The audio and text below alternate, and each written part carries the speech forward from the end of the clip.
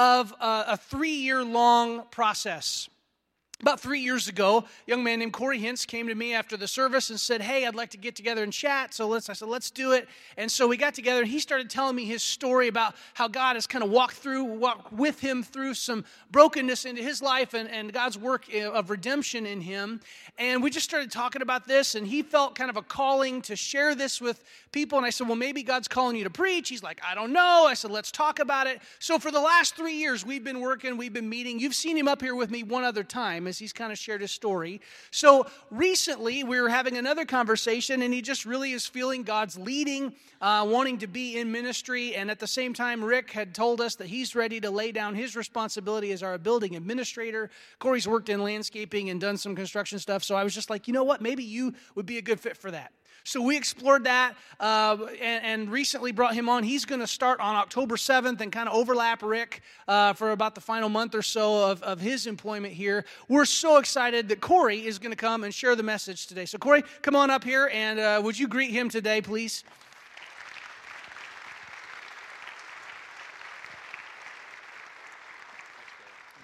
I don't have a baton or a football to hand you, so here. I can't pick it up. But we're just glad that you're here to share with us and eager to hear what God's going to say through you. Thank you, brother. That's probably good. This kind of came out on last sermon, so we'll keep this one handy.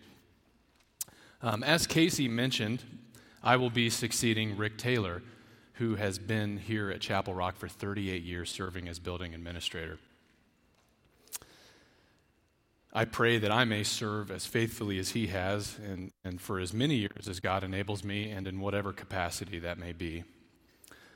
But God has truly blessed Chapel Rock with many gifted individuals. Even the janitor can preach? I mean, what? I don't know. Also, I know that in opposition, there it goes. This position, we're just going to go ahead and switch.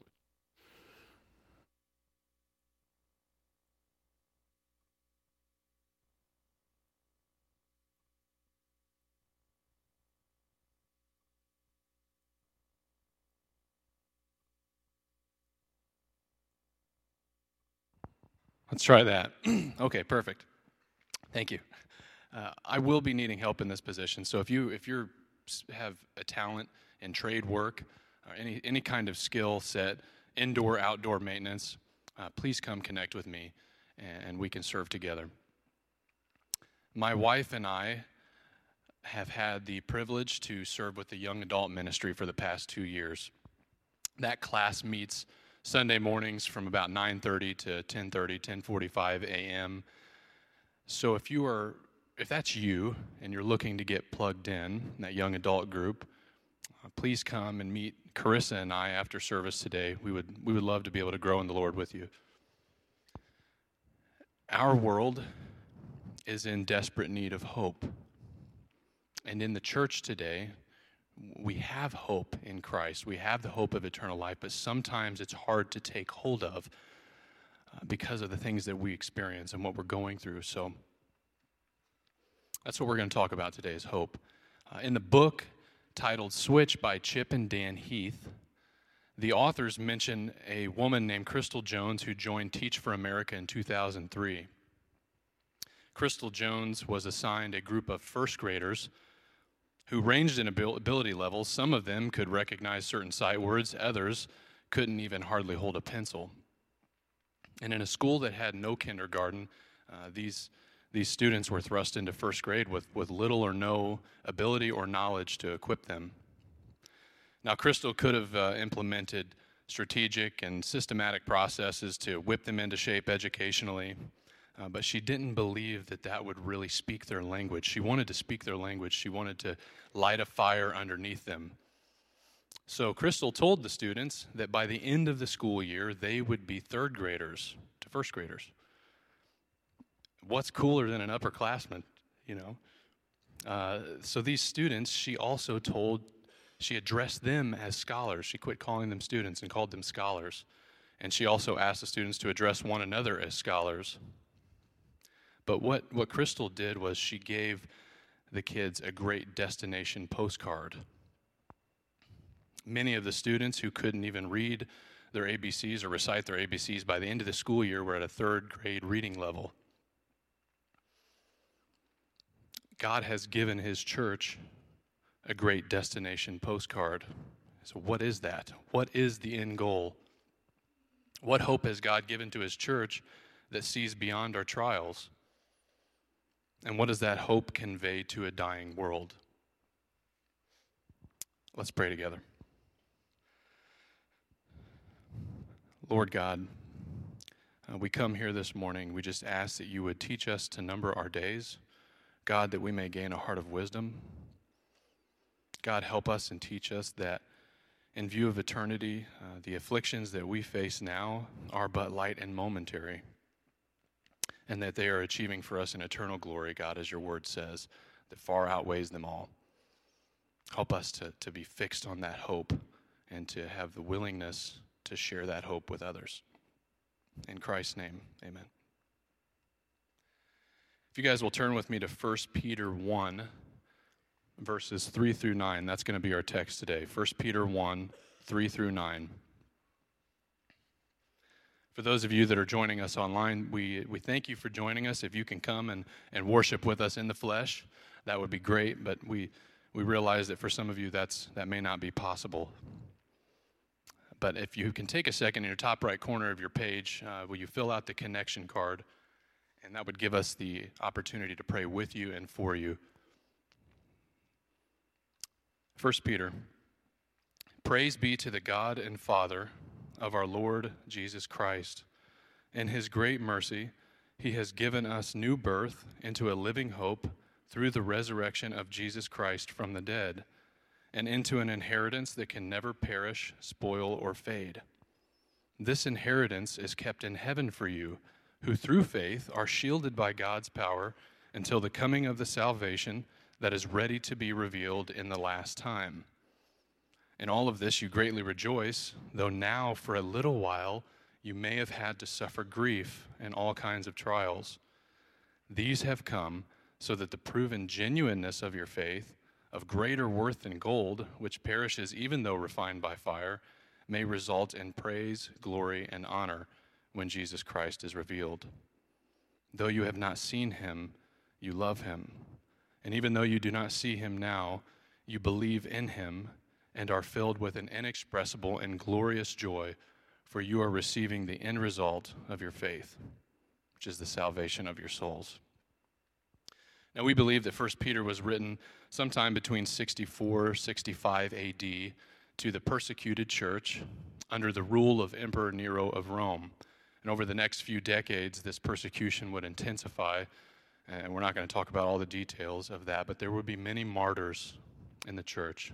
But that would also serve to grow the church and give the church hope. But you know, when I read this text, the word persecution doesn't really sit very well with me when I think about what we go through mostly in comparison to Christians in the text or over in third world countries. What we mostly experience is more like pushback for our faith. What I mean is, like at work, I've often been titled crazy or brainwashed, and oftentimes in being conscious of God in my conversations, I've gotten the response, "Oh, here we go." Or maybe some of you have experienced that, but when the same individuals come to you and ask you to pray for them, or that you may be the only one that they can trust, opportunities come. Your faith is deepened, doors are opened. It's not all pushback, though. Some of the guys that I talk to, they say, yeah, I believe. And others just say, "You're crazy, man. Will you pray for me?" I'm like, yeah, sure. Absolutely. I'll pray for you. Interesting, but can you imagine the impact that Christians are making in third world countries, or even in this text, in evangelizing the lost, the hope that they have amidst trial? It's no wonder that the church grows so rapidly in those places. In the face of death, they have a hope that bears witness to everyone that opposes them. As mentioned here in Philippians 1:28, Paul says, "Without being frightened in any way by those who oppose you, this is a sign to them that they will be destroyed, but that you will be saved, and that by God. These Christians, amidst persecution, were fearless, and that was a sign to those who opposed them that, wow, they're not afraid to die. They have a hope that's beyond death. And so, because we don't experience a lot of that here, there are some situations here in the States that that there have been those who've been persecuted. But what is the sign to those in this country, to those of us, to the people around us that may oppose the truth, but maybe not even oppose the truth, claim to believe the same thing that we do? So because we don't experience that sort of persecution mostly, we ought to, as Casey says, often to elevate and utilize our freedoms and sharing the gospel, which is the hope that we have with those around us, which is our big idea today, is that living with hope opens doors for the gospel. Or better yet, living out hope opens doors for the gospel. I mentioned just briefly a second ago that there is a problem. Some 80% of Americans today claim to be Christian. And I would question statistics, but from what my experience has been, that's pretty accurate. A lot of guys that I work with, they say, yeah, I believe in God. Yes, I believe the same thing you do.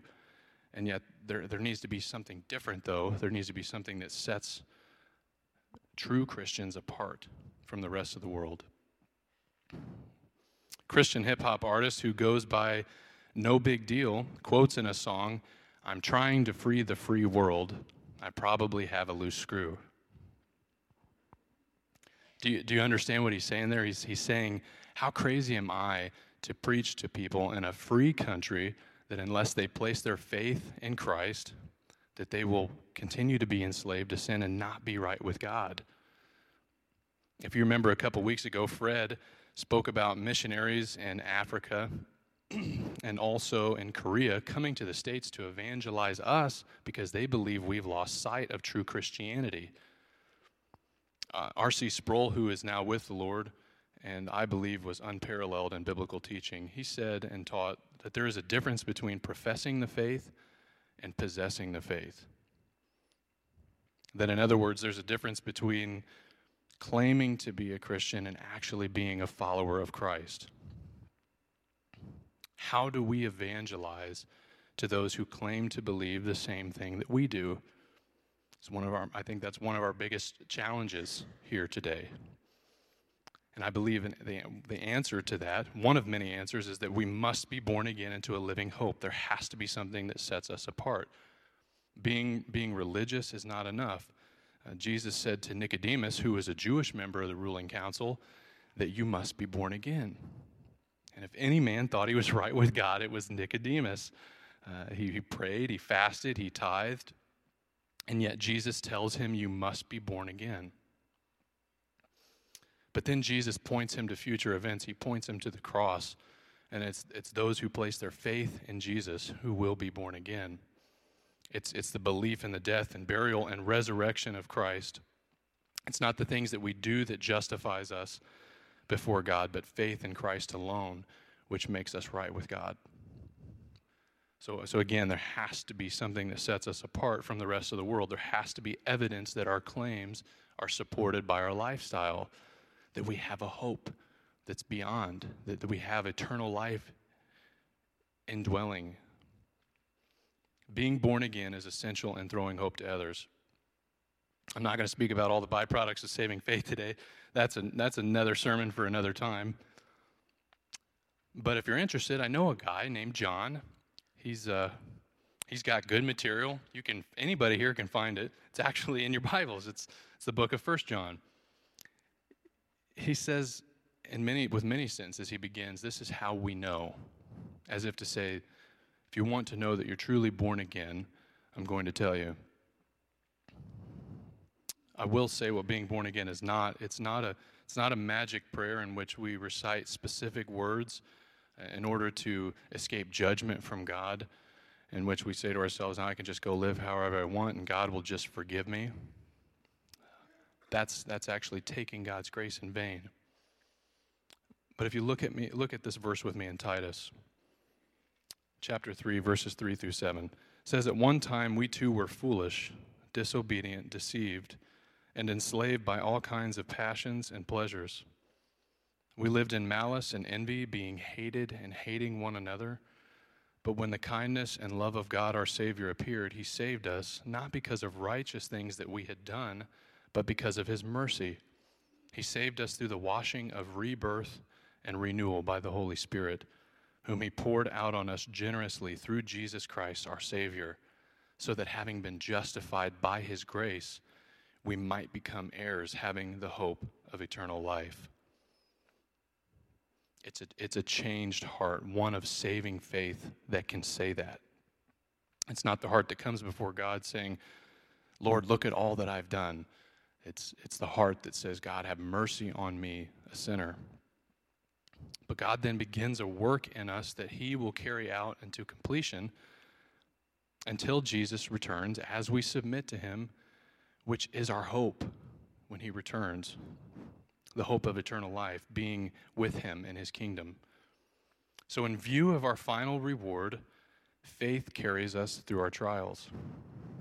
That we are shielded by faith, as we saw in the text. Being born again means being equipped by God to withstand under trial and be sustained by hope. This is the hope in Christ that's going to stand out, that will stand out in our country.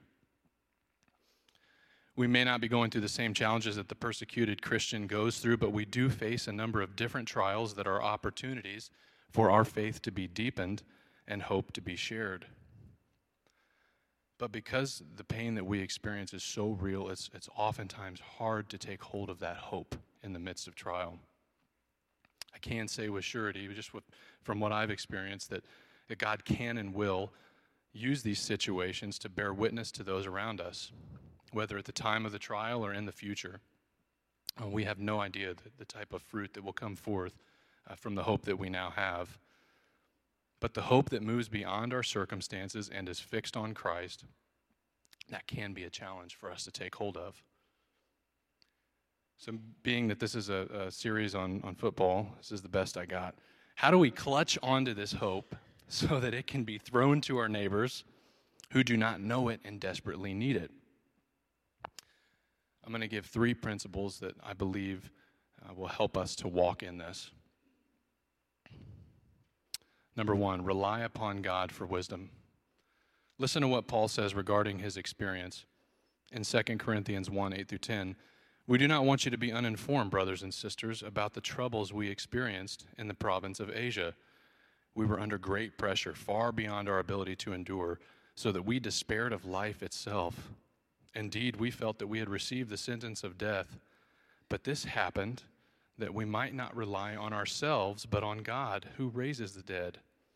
He has delivered us from such a deadly peril, and he will deliver us again. On him we have set our hope, that he will continue to deliver us." I believe that we see in this text that God intends for certain struggles, things that we face in this world, to be so far outside the realm of our control that we rely upon him and not our own strength.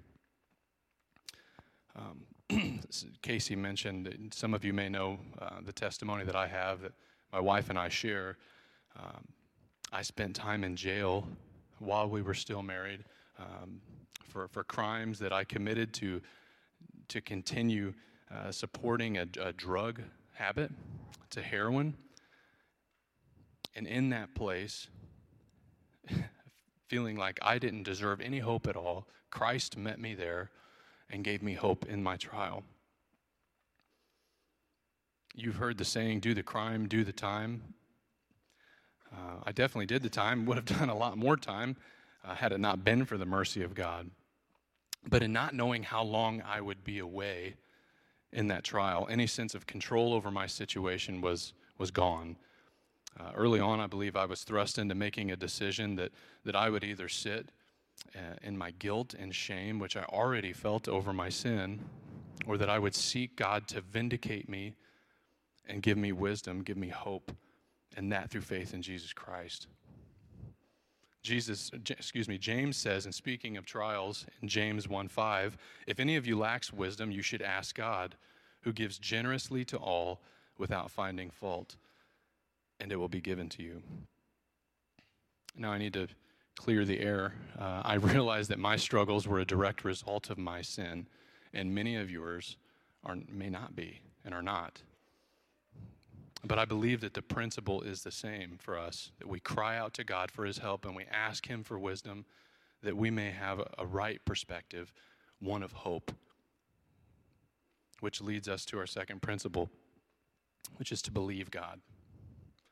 And I think that this is really the kicker. Whether or not we believe that God is going to provide, or whether or not we believe God's promises on the hope of eternal life is going to determine whether or not we have peace. James continues in verses 6 through 8, "But when you ask, you must believe and not doubt, because the one who doubts is like a wave of the sea, blown and tossed by the wind. That person should not expect to receive anything from the Lord. Such a person is double-minded and unstable in all they do." It's the trust that God is good, that he is sovereign, that his promises are true. We have to believe that he's already gone before us in whatever we face. He's all-knowing. Everything that we go through is not a surprise to him. It's just so hard. We can rise and fall in this. It doesn't come easy. We oftentimes need reminded. But I remember when this peace became manifest for me when I was in jail. I remember time and time again being either in the courtroom or being in my cell or being in the day room of the jail block or really anywhere I went. I just remember constantly crying out to him for hope. And I remember him always being there and always on time. Being National Hobbit Day today, one with wisdom once said, "A wizard is never late, nor is he early. He arrives precisely when he means to." That is a quote from Gandalf the Grey from Lord of the Rings. Casey not only poured his love and devotion and faith for Jesus into me over the past couple of years, but he also poured his love and devotion for Lord of the Rings into me. And I came to realize that I merely claimed to be a fan of Lord of the Rings. He is the true follower. But that is indeed the sovereignty of God. That's the peace is that we can have, is that knowing he is going to provide. It's the peace that Paul speaks about in the book of Philippians that surpasses all understanding. It's the peace that causes others to say, "I don't understand how you could be at peace in a time like this." That's hope. It's the peace that no one can take credit for. We can only give credit to God. It's a peace that keeps our circumstances from controlling us and the knowledge that our hope is set beyond them. Also, this isn't like the fake it till you make it peace. It's not the kind that a person says, "I don't want everybody to know what I'm going through, so I'm just going to play the part and act like I'm okay." He gives us a genuine peace in which he consoles our weary hearts. He strengthens our feeble knees, our feeble arms, our weak knees. It's the peace that we can say, whether God delivers me now or soon, or that I may not know complete healing or deliverance until I'm with him, my hope is in him alone. To God be the glory. We can say his will be done, not mine. It's a peace that brought my coworker to me, asking me how I could be at peace with everything that was going on around us. It's a peace that in spite of the judgment that I deserved for my sin, that God gave me, ensuring me of his presence. In jail, which is a place that is filled with anxiety and fear, having peace and having hope, it really stands out in that place. It's a light to the people that are there. And I believe the same thing is absolutely true of the world that we live in. Not having to be in jail, but it's true in our world that real peace, real hope is going to stand out. And when people take notice, our third principle is to declare. Peter says later in the text that we started in to the same Christians who were going through this persecution, he tells them this. He says, "But you are a chosen people, a royal priesthood, a holy nation, God's special possession, that you may declare the praises of him who called you out of the darkness into his wonderful light. And Paul says in Colossians 4:5-6, be wise in the way you act toward outsiders. Make the most of every opportunity. Let your conversation be always full of grace, seasoned with salt, so that you may know how to answer everyone.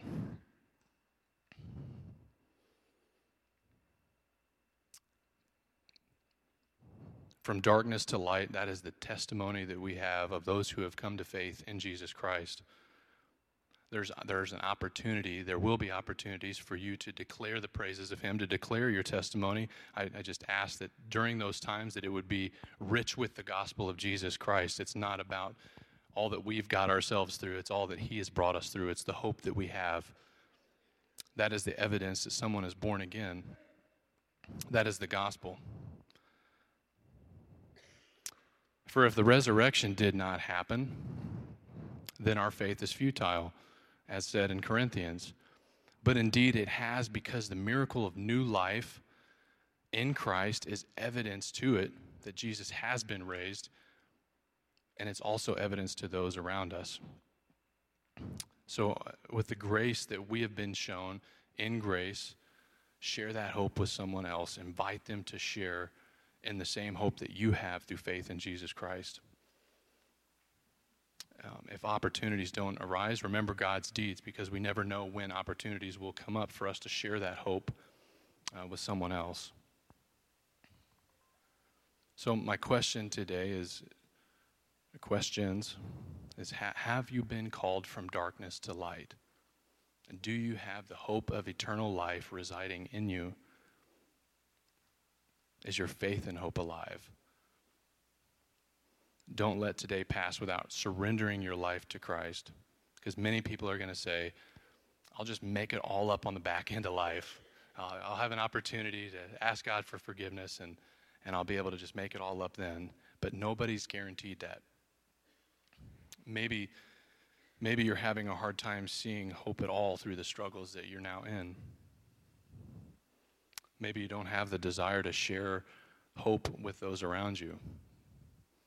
I've been in that place, and I've had to pray for courage and refining in my faith in order to share and to have that desire again, to be salt, to be light in a dark world.